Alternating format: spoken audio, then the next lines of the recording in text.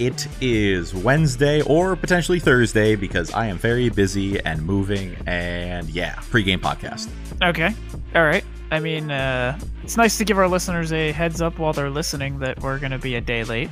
Well, I'm trying to explain myself. If it does happen to come out Thursday this week, that's the explanation why. I am in the middle of moving, which is obviously very hard on a weekly production schedule. So yeah, I mean, by the time you're hearing this, I'm going to be set up. So, but for the moment, it's a little skeleton room. It's a skeleton room with a PC and a microphone at the moment, probably. Right now, it's a little bit of a skeleton room. Yes. Like I gotta put the decor up. I gotta put up, the framed posters. I gotta put up the artwork. I was asking you for home decor ideas. That's my wife's territory. She's done all of said decor in our home. Okay, well because I know we're meeting up later this week, I'll have to just talk to your wife then about home decor ideas. Honestly, you need a theme. Home decor requires a theme. What do you want the room to represent? Well, do you want plants? Do you want a barn kind of old farmhouse vibe? I will say this, due to the construction of the room, it's got a lot of natural light. Big plus. All right. I know that I do have a lot of posters and artwork and framed posters and stuff to put up. Between short films from college and stuff like that. So there's a lot of film related stuff and there's a lot of concert related stuff. So I don't. So you're going for the teenage punk vibe. I mean, that just happens to be my decor because I'm not too far off from being that teenage punk. Oh, jeez. What do you want from me? I don't know what to say. I don't know what to say either. Before we fall even further down this rabbit hole, how about we get to some winners and losers? How does that sound? That sounds fantastic. And now time for winners and losers of the week. Kaylin, who is your winner this week? Right, so my winner this week is Jaylen Brown. He did as what many other stars did this weekend between athletes and celebrities and musicians, and decided to join the Black Lives Matter protests this weekend. He was running around with a megaphone, chanting, etc. So he went back to his hometown to do so, of course, which is Atlanta, Georgia, and just, was out there spreading the word, making a point. So he's my winner this week, and obviously, he's not the only athlete to do so. I already said that, but he's my pick because, he's a Boston Celtic, and I'm all for those guys going out and making an image out of themselves and, representing themselves in a good manner for, younger generations to follow, not just on the court, but off the court as well. Yeah, of course, I don't want to get into too much about the whole Black Lives Matter thing because, we're trying not to be too political on this show, even though politics does come up occasionally. But anytime that an athlete gets to use their platform to speak out for something they believe in, I think that's a positive thing, especially when the thing they're speaking out for, it's not like an endorsement or an advertisement. It's something that is, beyond that. It's something that they believe in. So they're getting the chance to promote, something that they think is right. So you can't shy away from that, of course. So, good choice, good winner. Oh, well, thanks, Dan. Speaking of good winners, I hope you have a good winner because you're up now. Well, my winner was what I thought your winner was going to be, if I'm being honest. Really? Yeah, which was going to be F1. Yes. Because we have a prospective F1 racing schedule on the table. It is obviously shorter than we were hoping. It's obviously starting later than we were hoping, but F1 could have at least a partial 2020 season this year. Yep. I think when I was reading it earlier today, they have 8 prospected races currently on their calendar. And then I think they're talking about going to 12 next. So we'll see what the end total ends up being, but it should be relatively close to a full season, probably about 3/4 of one at least. Yeah, and there are some repeat races they're looking at. Austria, they're looking at going to a couple of times.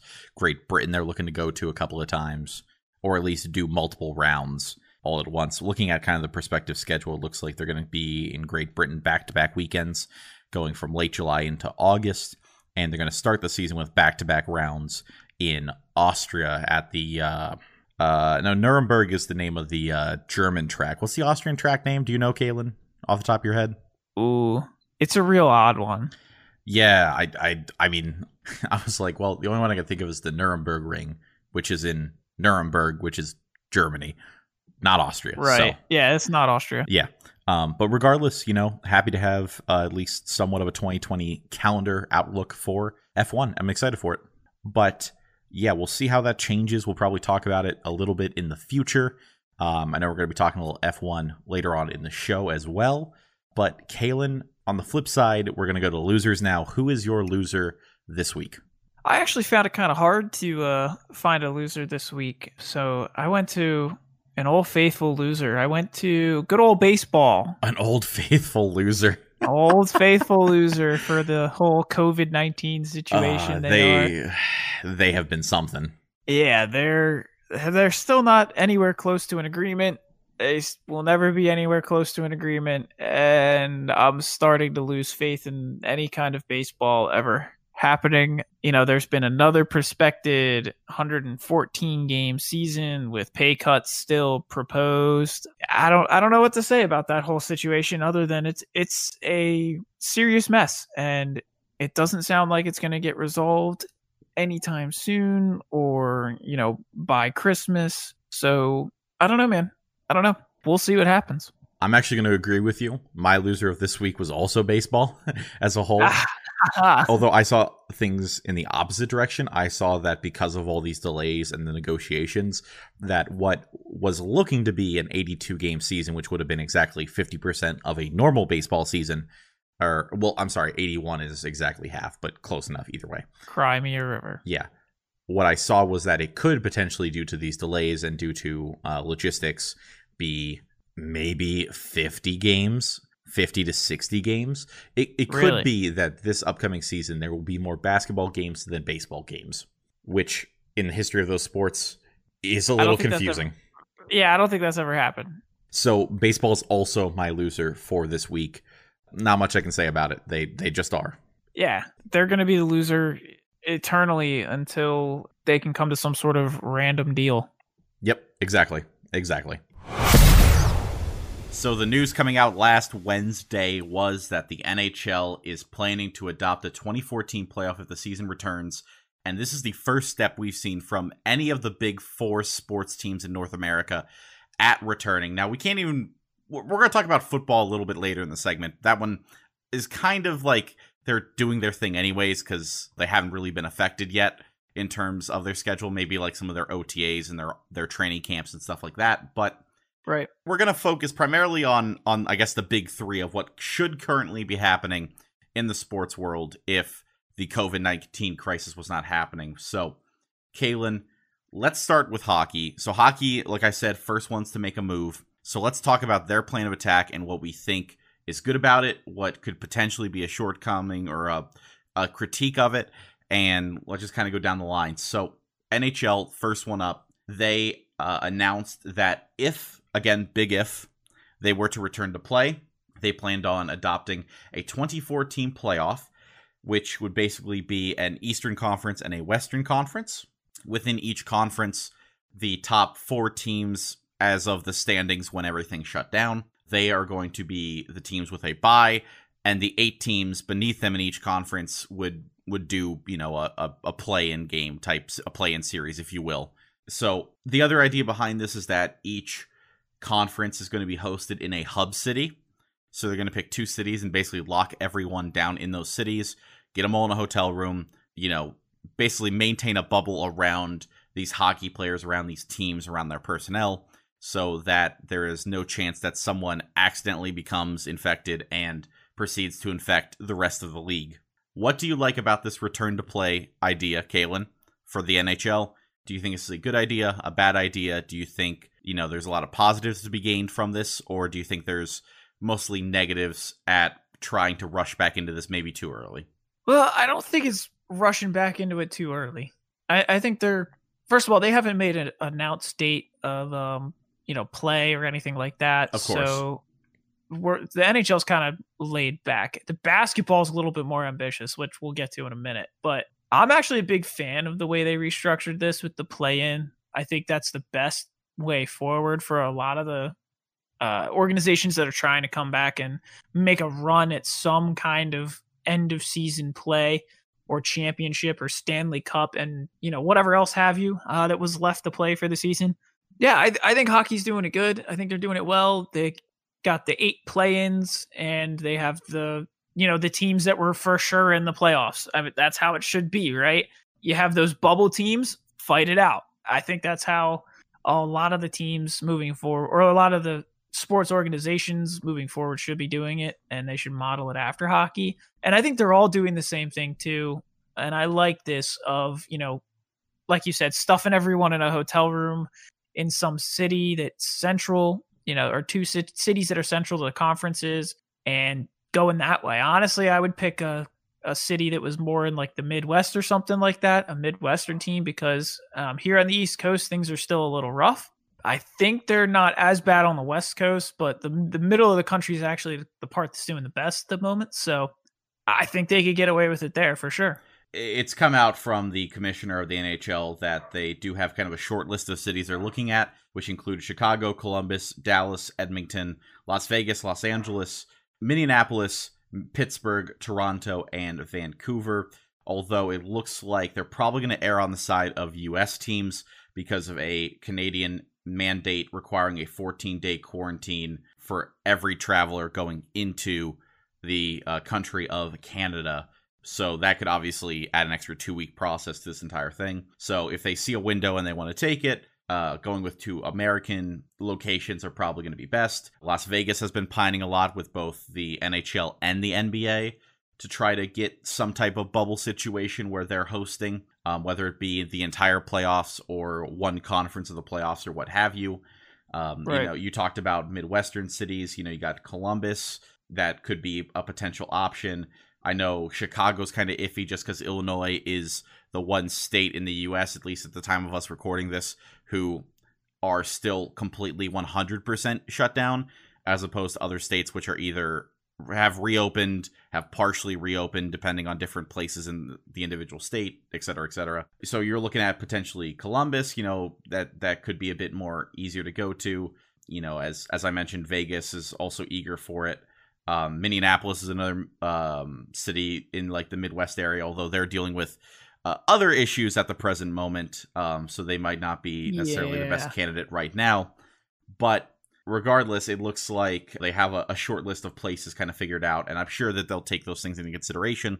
The other thing that I heard a lot of other sports people talk about when it comes to this 2 hub city idea is that the Western Conference would play in an Eastern city, and the Eastern Conference would play in a Western city, because several different sports leagues were talking about having limited seating still available to fans. So if they did have this, it's not like Pittsburgh would get home field advantage, if you will, or home ice advantage, I guess, because they're playing the Eastern Conference playoffs entirely in the city of Pittsburgh, and vice versa with Las Vegas and the Golden Knights. That's another interesting wrinkle that people have been talking about a little bit. But for the most part, the NHL, they put an idea forward. The idea seems to be at least smart in conception. Who knows about how well the execution will go?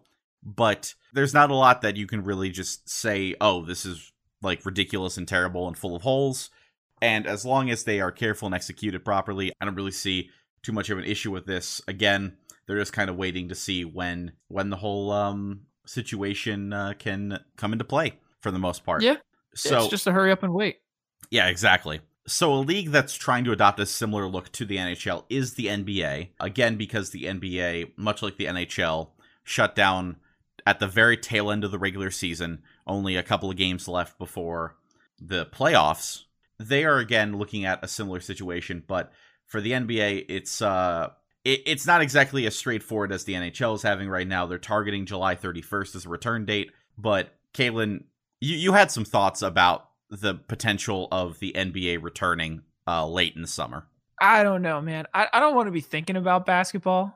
My personal opinion on any of these winter sports coming back is just can the season, move on, and get ready for 2021 season, like the 2020-2021 season. Don't screw around with this 2019-2020 season. Like, just move on. That's my just opinion on all of these things coming back. But the zero in on the NBA has a really weird proposal going on at the moment, and it's kind of still up in the air. Most of the management on teams and coaches, in fact, would prefer a method like the NHL, which would be a play-in method. That isn't what they have proposed at the moment. The NBA has it's not even like a play-in game for the bubble teams. It's like a mini regular season planned, and then they're like, yeah, we'll dive into the playoffs, and those bubble teams will sort themselves out in the mini regular season, and it'll be fine.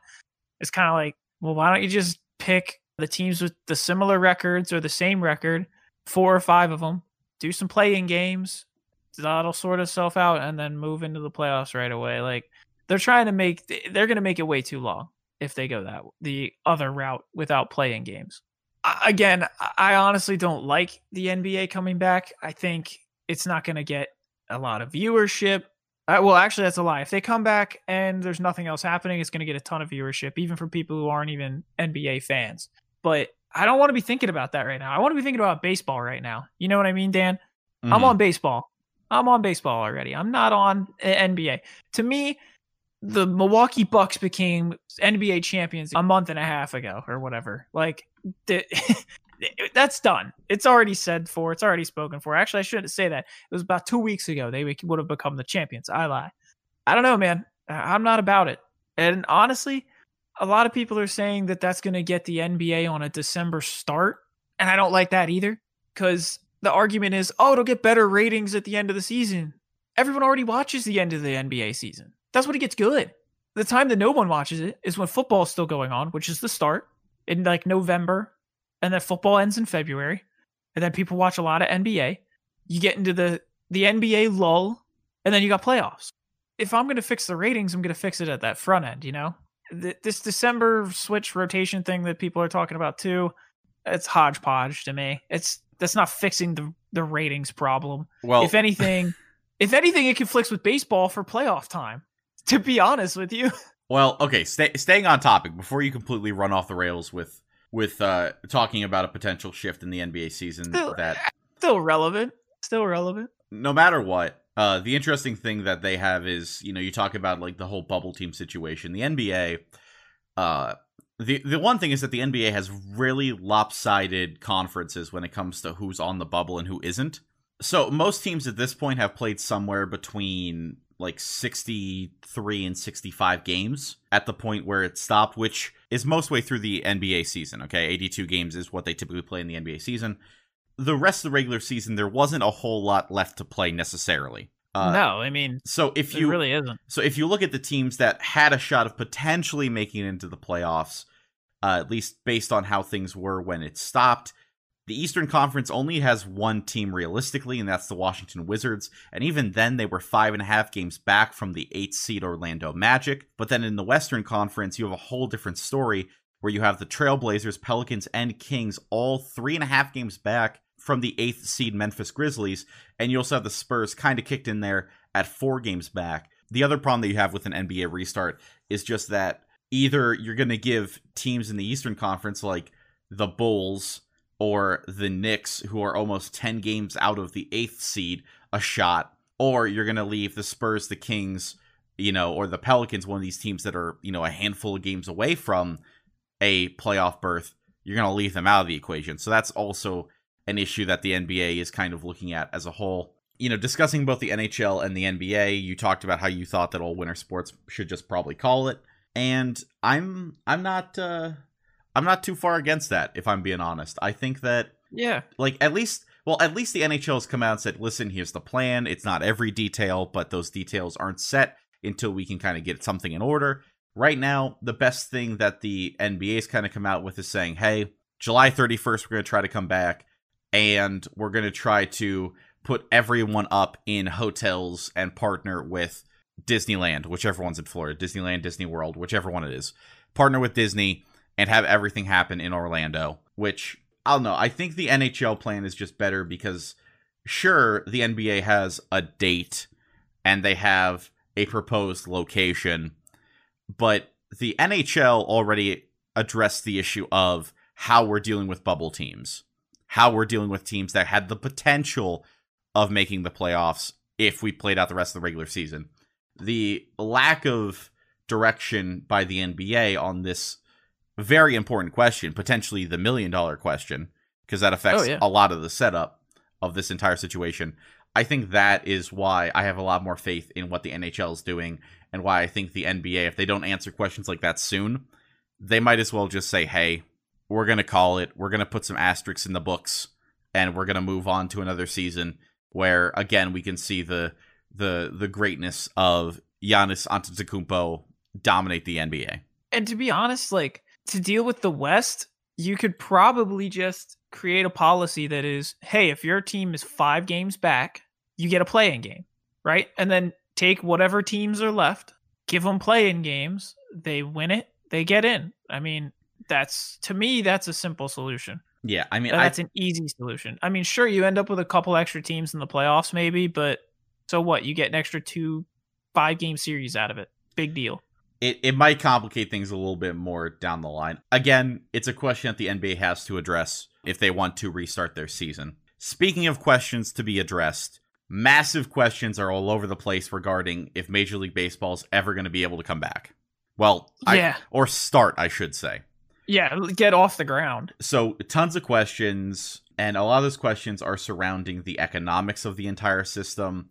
You have basically the main arguments between the players' union and the league, because the league is trying to enforce upon the players' union very severe pay cuts after they already negotiated prorated salaries earlier during this crisis, to the point where you see people who are part of the players' union committee going out in public on Twitter and talking about it. Stars like Matt Scherzer, who basically said that there's no reason to talk to the MLB anymore. There's no reason to talk to them.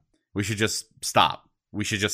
So, okay. The big question there is, how is the pay situation going to work? It was a little bit easier for the NHL and NBA because they already committed to X amount of the season, and it's easier to say, listen, you're paid for the part of the season you did, and then we'll like percentage the rest, because the NBA, the NHL, their contracts basically were fulfilled when it comes to like TV deals and all that stuff. Yep. So that money is there. Baseball is missing all of their money off the bat. It is not there. So that's why this is such a hard discussion. I would like to have faith that I think that baseball could come back in some capacity. Announced earlier this week, and even late last week, they already announced that several teams have cut a huge swath of players in the hundreds from their minor league systems, because they're like, listen, we're just like, minor league players already got paid garbage. Let's be real. They don't get paid anything. They get paid squat. They'll make like $12,000 for a season, which is really intense. Arguably not worth it. Yeah, arguably not worth it. The only thing making it worth it is, hey, kid, if you work your butt off one day, you can make it to, the league where the minimum salary for a MLB player is multiple times over what the average salary for a minor leaguer is. Yeah. There's a lot of cuts going down there. I think the Athletics were the first team to start cutting weight, and that just dominoed across the entire minor league baseball system. So obviously that's a big issue. It's difficult because you got to have an agreement in place. And if there's not going to be an agreement, I think that's the biggest problem that they're having. They seem to be okay with putting a plan together, restarting baseball in July, and working in a situation where you're not having fans in the stadium and stuff like that, and you have a shorter 82 game season. And, they have some of that stuff in place. Monetarily is what's holding them back from being able to restart. And honestly, to me, that's the dumbest thing to have holding you back from a restart. But I get that it's like also extremely important, and it's what makes, the leagues run. So unfortunately, that's like, everything that makes the league work. That's how, you get concessions, people to work, you get, your players obviously paid, and your field maintenance done. Like, I get it. I understand. You need to have a minimum amount of capital in order to run a baseball team, run an NBA team. But to me, the MLB is a little bit too stuck on the money bit. you don't know how much of a season you're going to get to play. So why don't you just make an attempt to start playing a season in general and see how much of it you can play? You know what I mean? And then pay your players accordingly to how much you actually play. Like, I get there won't be spectators. Cool. You got to cut salary a little bit there because you're not going to get spectators. Get something going. You know what I mean? You can't figure it out before you figure out how much you're going to play. Like, if you're going to play 82 games, all right, start with 82 games left on the docket. Like, I don't know what else to say. Start paying people at that point.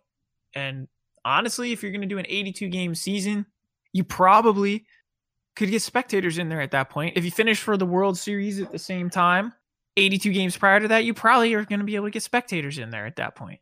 Well, let's be honest. Well, potentially. Again, there have been plans by people in the NBA specifically about getting fans back in the stadium and having, modified seating for all of that.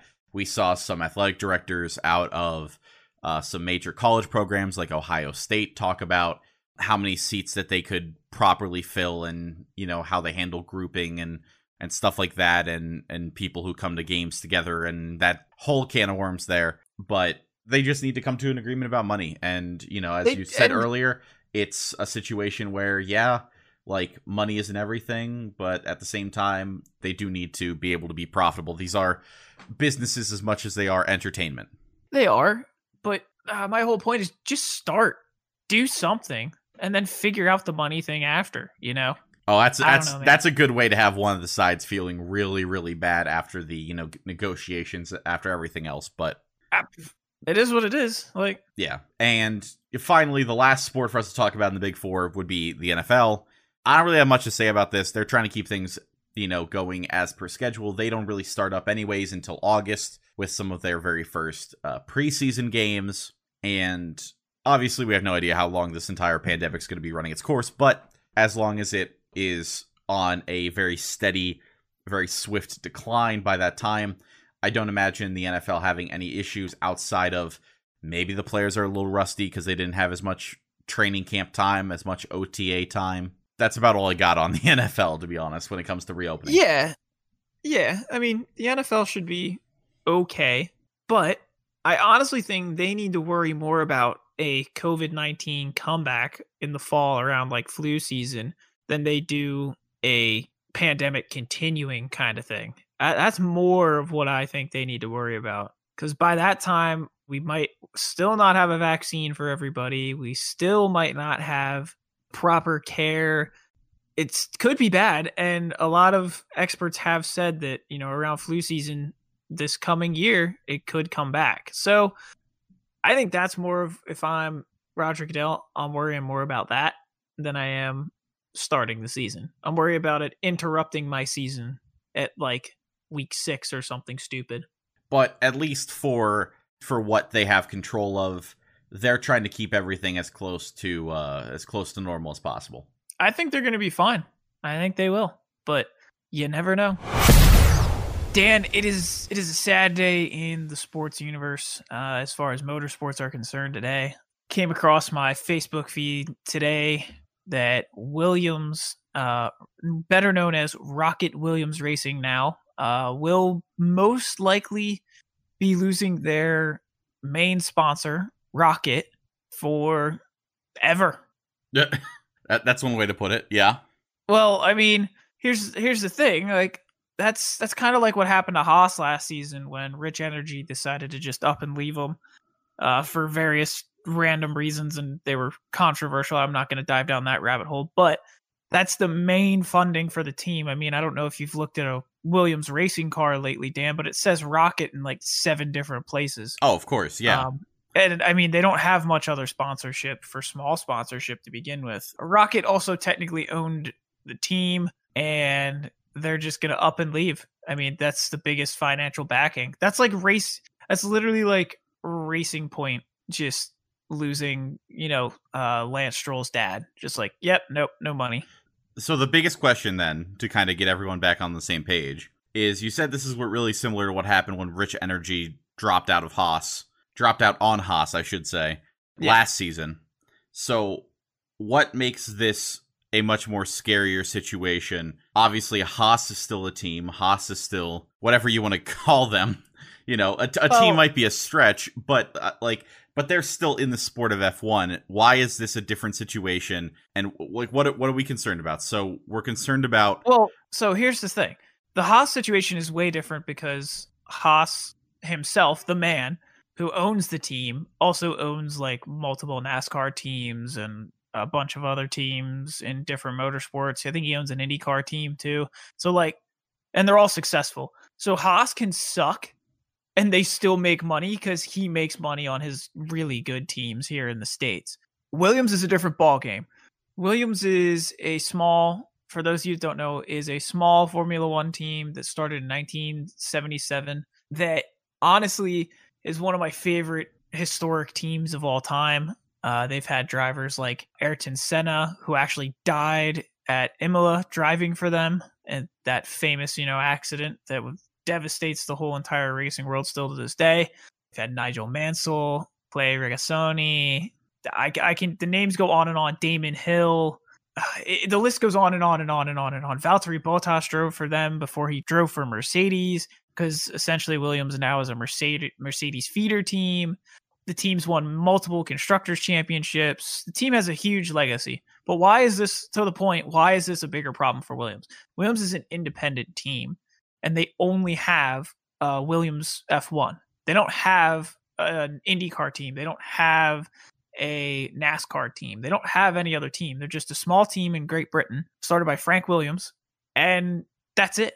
That's literally it. It's like they started in a abandoned carpet warehouse and were building F1 cars in there, engineering F1 cars in there with Colin Chapman to compete. Like, this team isn't winning right now either, and the budget got postponed to next year for Formula One. So this team literally, if they lose Rocket, which it looks like they're going to, nothing confirmed yet, they're going to have zero financial backing. Like, they're done. So the concern is the greater effect of them losing this massive sponsorship, their primary sponsor, is the potential folding of a highly prestigious and highly renowned team in the history of F1. If they fold, we're losing one of the most historic teams in Formula One history, honestly.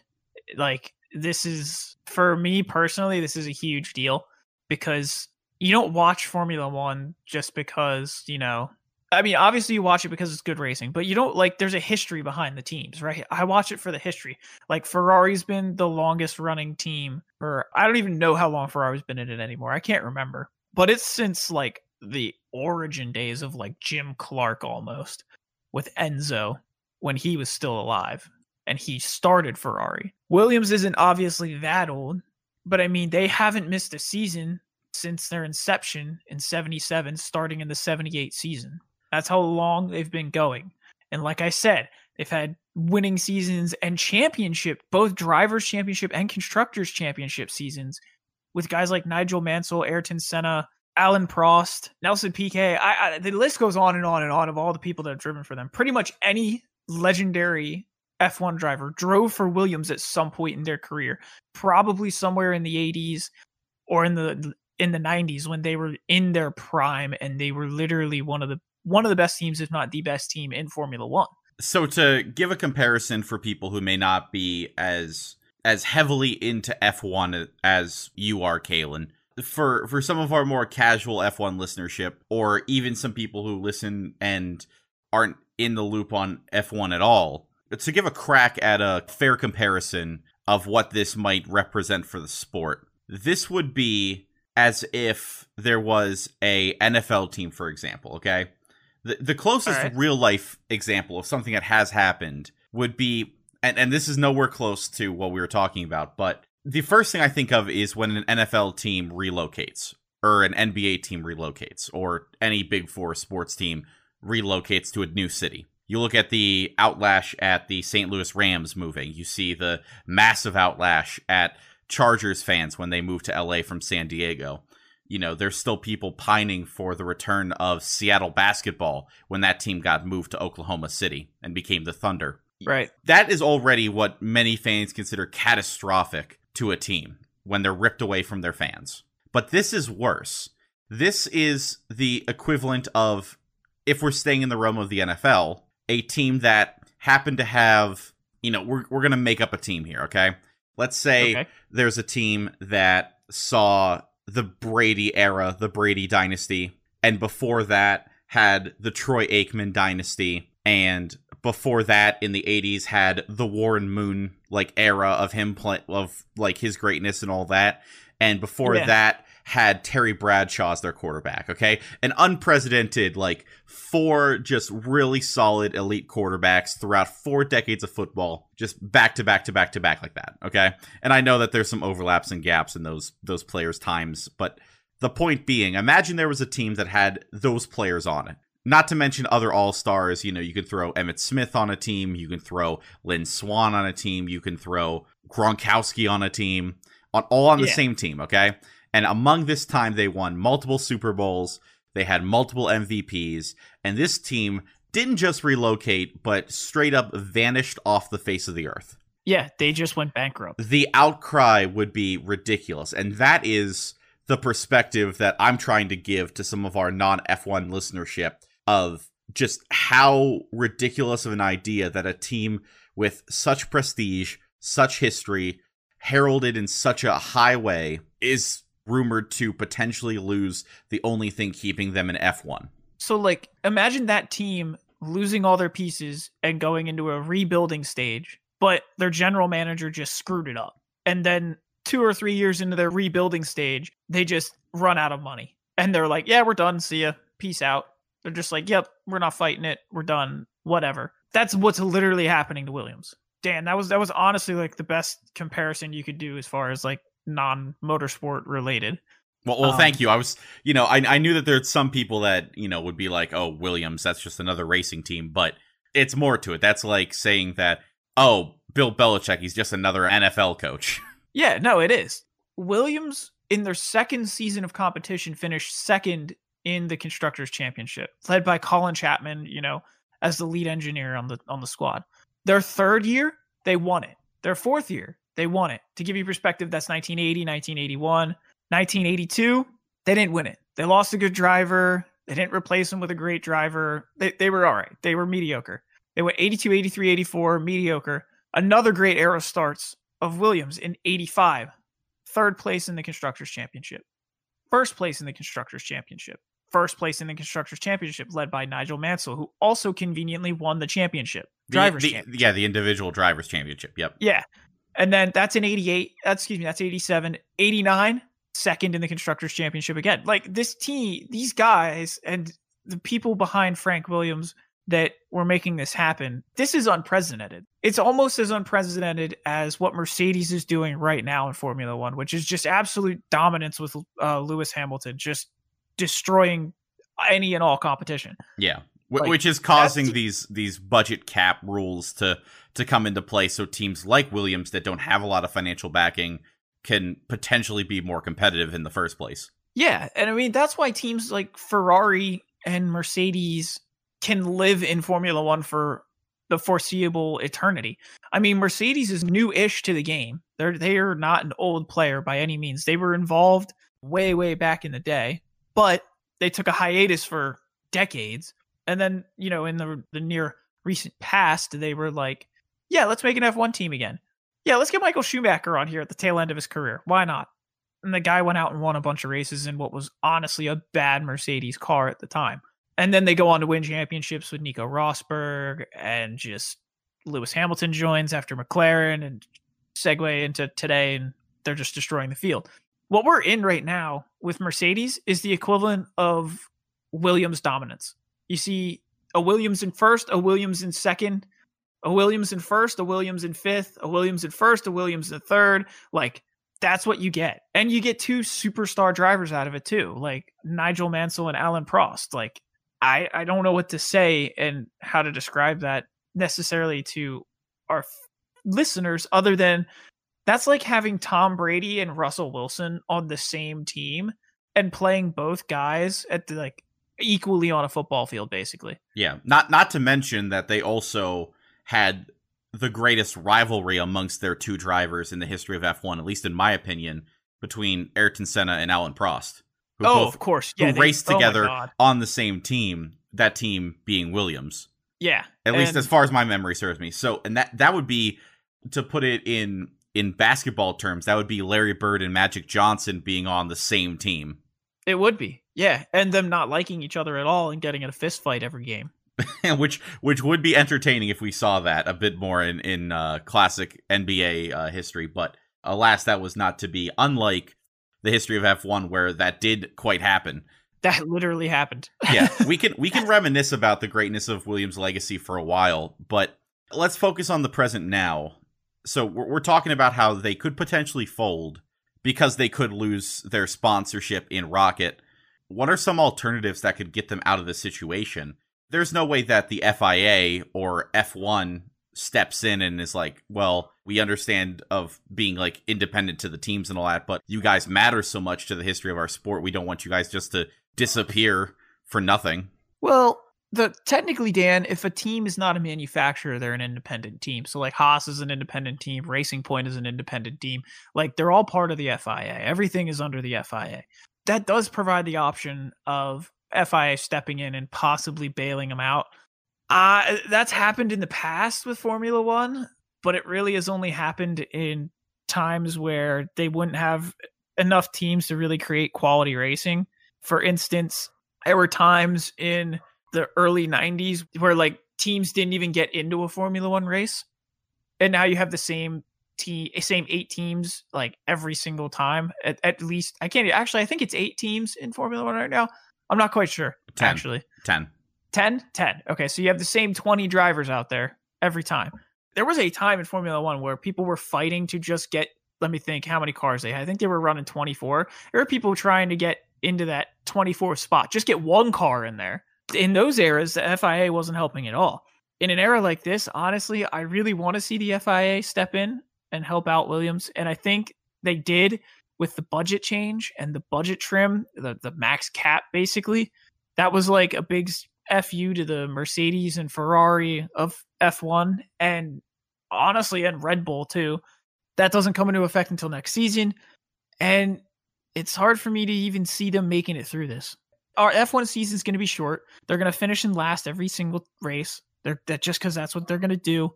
And they're not going to get any money out of it. If anything, they're going to lose money. George Russell might put it into the wall by accident at some point. And then that's the end of Williams racing because they're like, oh, well, we can't fix the car. So you're very pessimistic about any potential recovery if they do, in fact, lose the sponsorship. Yeah, I really am. I don't know what big corporate sponsor would want to pick up and buy the team, essentially. I really don't. I could be surprised by like Rolex in like a month and a half when this all like unfolds or something stupid like that. Someone might save them. If they care, someone might save them, but I don't see that happening, to be honest with you, just because the team is not good. Like, I mean, if they weren't even like the barn burner, if they were just a little bit worse than Haas, which would put them at like as good as Racing Point, someone would pick up the team for sure. But they're not. They're just not. And this week's obscure sport, Kalen, is a national sport of a foreign country. The sport, why am I not surprised? Because a lot of them are this way. The sport is called buzkashi. Buzkashi? Yes. How do I spell that? Because you can't pronounce things right, so... I'm actually pronouncing it correctly, okay? I've looked it up ahead of this to make sure I was pronouncing it correctly. But all right, if you were to take a guess, let's say where in the world buzkashi was the national sport of, where would you guess? Somewhere in the Pacific, probably. It just sounds like a I don't want to say like a Japanese. It sounds like an Oriental word. Well, no, you're wrong. All right, well that's fine. I mean, it happens. Buzkashi, translated into English, would be described as goat grabbing and is the national sport of Afghanistan. That's amazing. So the basis of this sport is that it is a Afghan version of polo. So when you think of polo, you think a bunch of, affluent white people smacking a ball around on horseback. Right. Well, this is a bit more of a gritty and rough version of that. So the basic principle is that you have 2 teams and you have a designated area for each team. And the goal is that they put a goat's carcass in the middle of the playing field, and these teams then proceed to chase after, and their goal is to eventually get the goat and get it back into their goal. The goal is typically... So the point of this is to chase after a headless goat, pick it up, and take it back to your goal? Yes. Essentially, consider it like capture the flag, except instead of 2 flags... Dead goat. Yeah, instead of 2 flags, there's 1 flag. No, it is capture the flag with 1 flag, and the flag is a headless goat. Yes, it is a goat. Pick up and throw on a horse. It is a goat carcass that you have to bring back and throw into your goal. Your goal is like a circular kind of like, not a hole because it's not in the ground, but it's kind of built up, so it's like it looks like a really big fire pit. I would say that. Man, what the hell is this game? What have you thrown in front of me today? I've given you the national sport of Afghanistan. The national sport. We went to war with these people. So funny enough, this game actually took a hiatus because this game was a very traditional game in Afghanistan, and it took a hiatus during the Taliban's insurgency in the country until 2001, in which it resurfaced as a national pastime. Now, you may be seeing multiple different examples of the game, Kalen, as you're doing your classic Google search. So the thing with Buzkashi is, you ever have like a football game, like a pickup football game that you play at a family reunion? Yeah.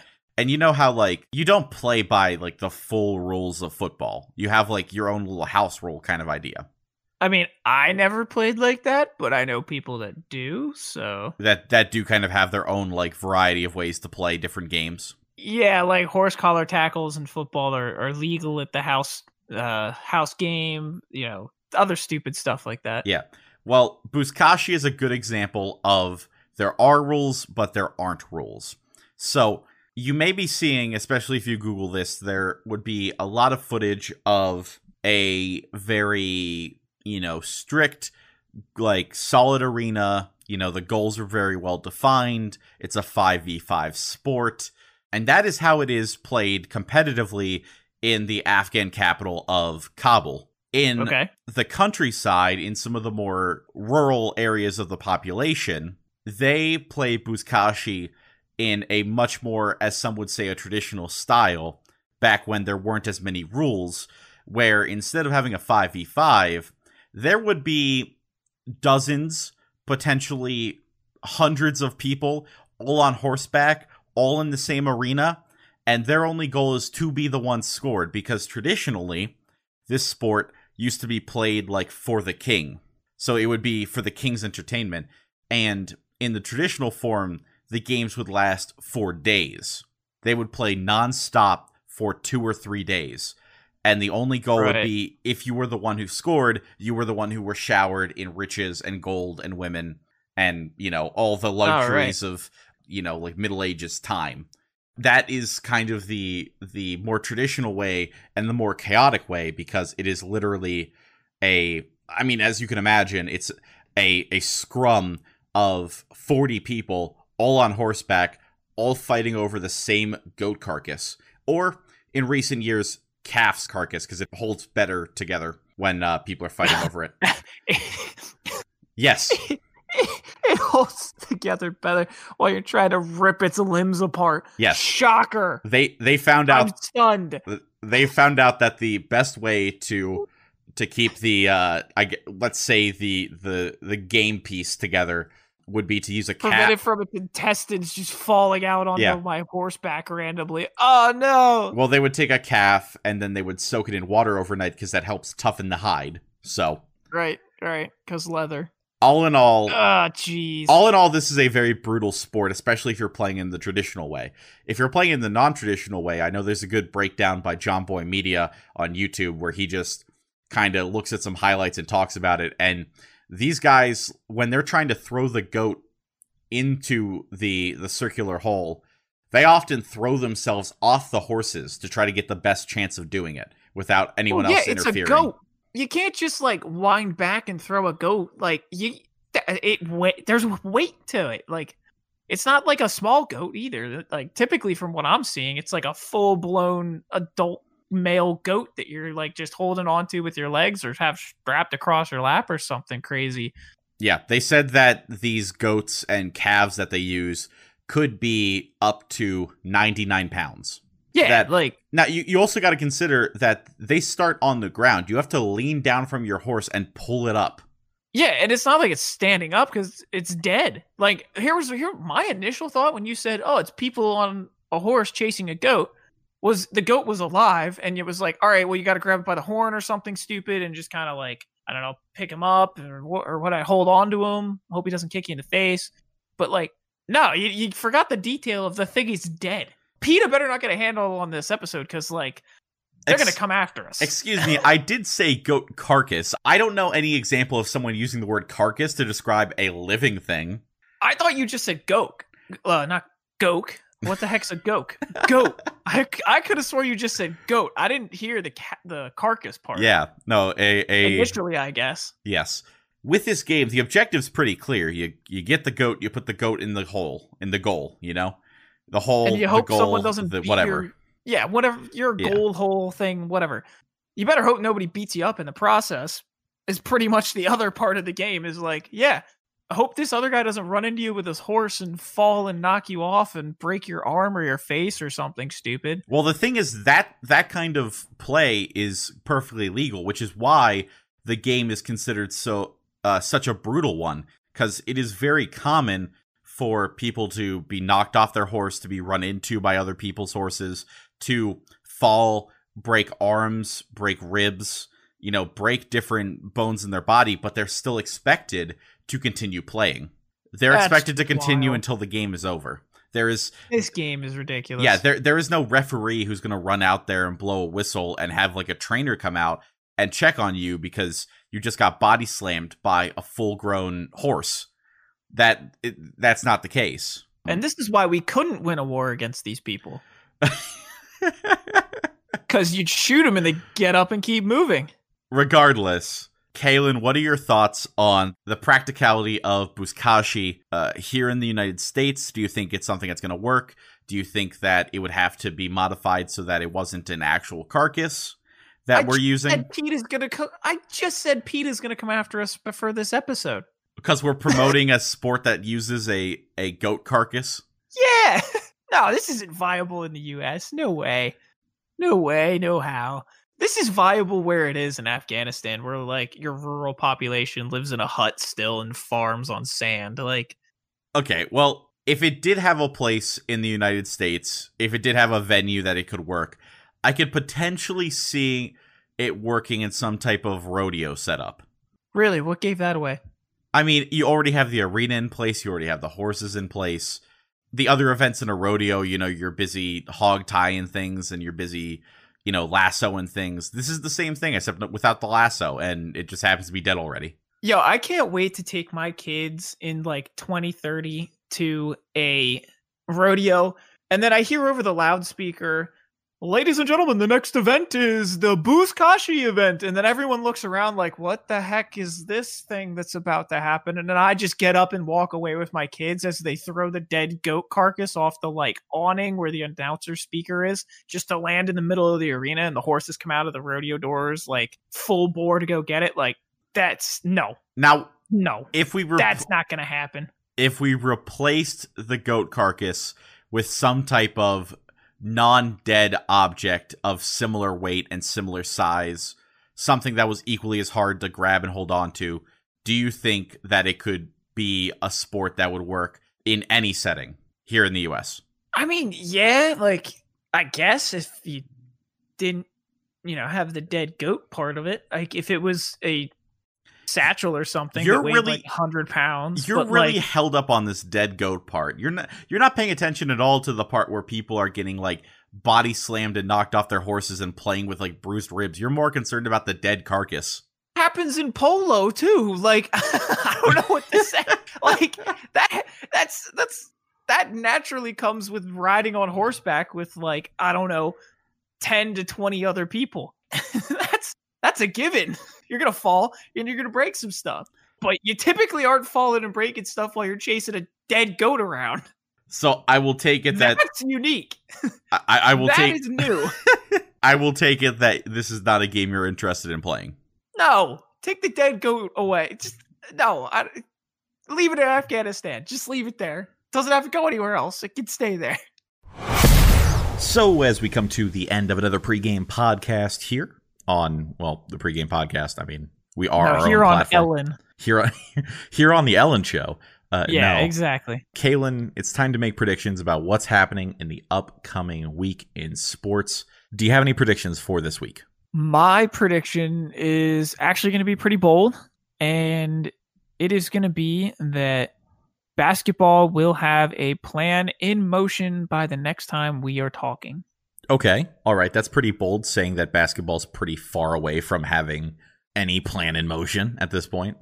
They actually just released, as we are recording this today, they actually just released something that was a really good framework, and both the NBA Players Association and the NBA themselves were pretty excited about it. So we'll see what happens when they meet on Thursday to discuss. So either today or tomorrow, depending on when this podcast gets released, because Dan moved. Yeah, so listen, man, do you want to pick up the editing duties for a week? I will send you the files if you want them, only if you want them. If I had the program.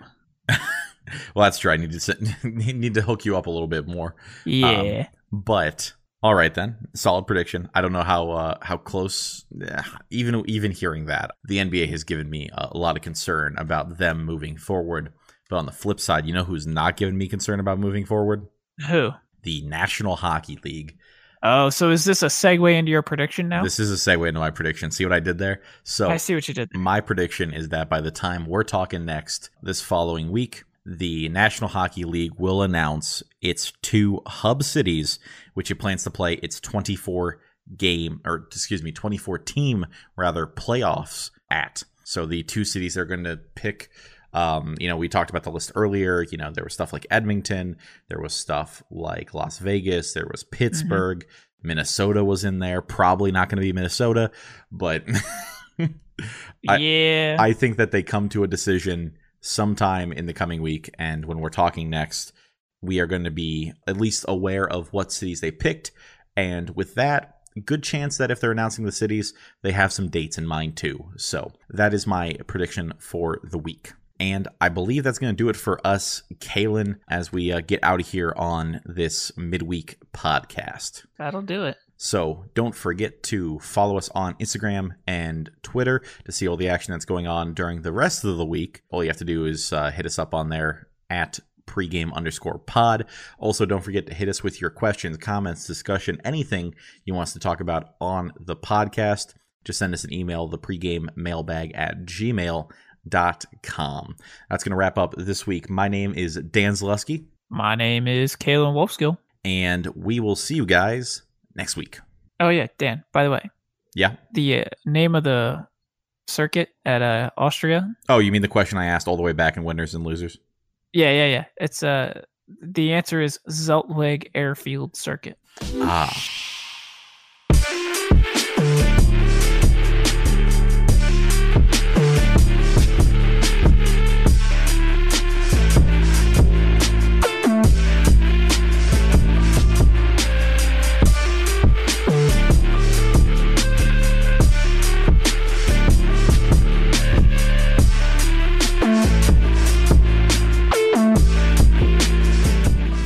Pregame podcast is produced by Dan Zaleski and Kalen Wolfskill, with special guest Hunter Conley.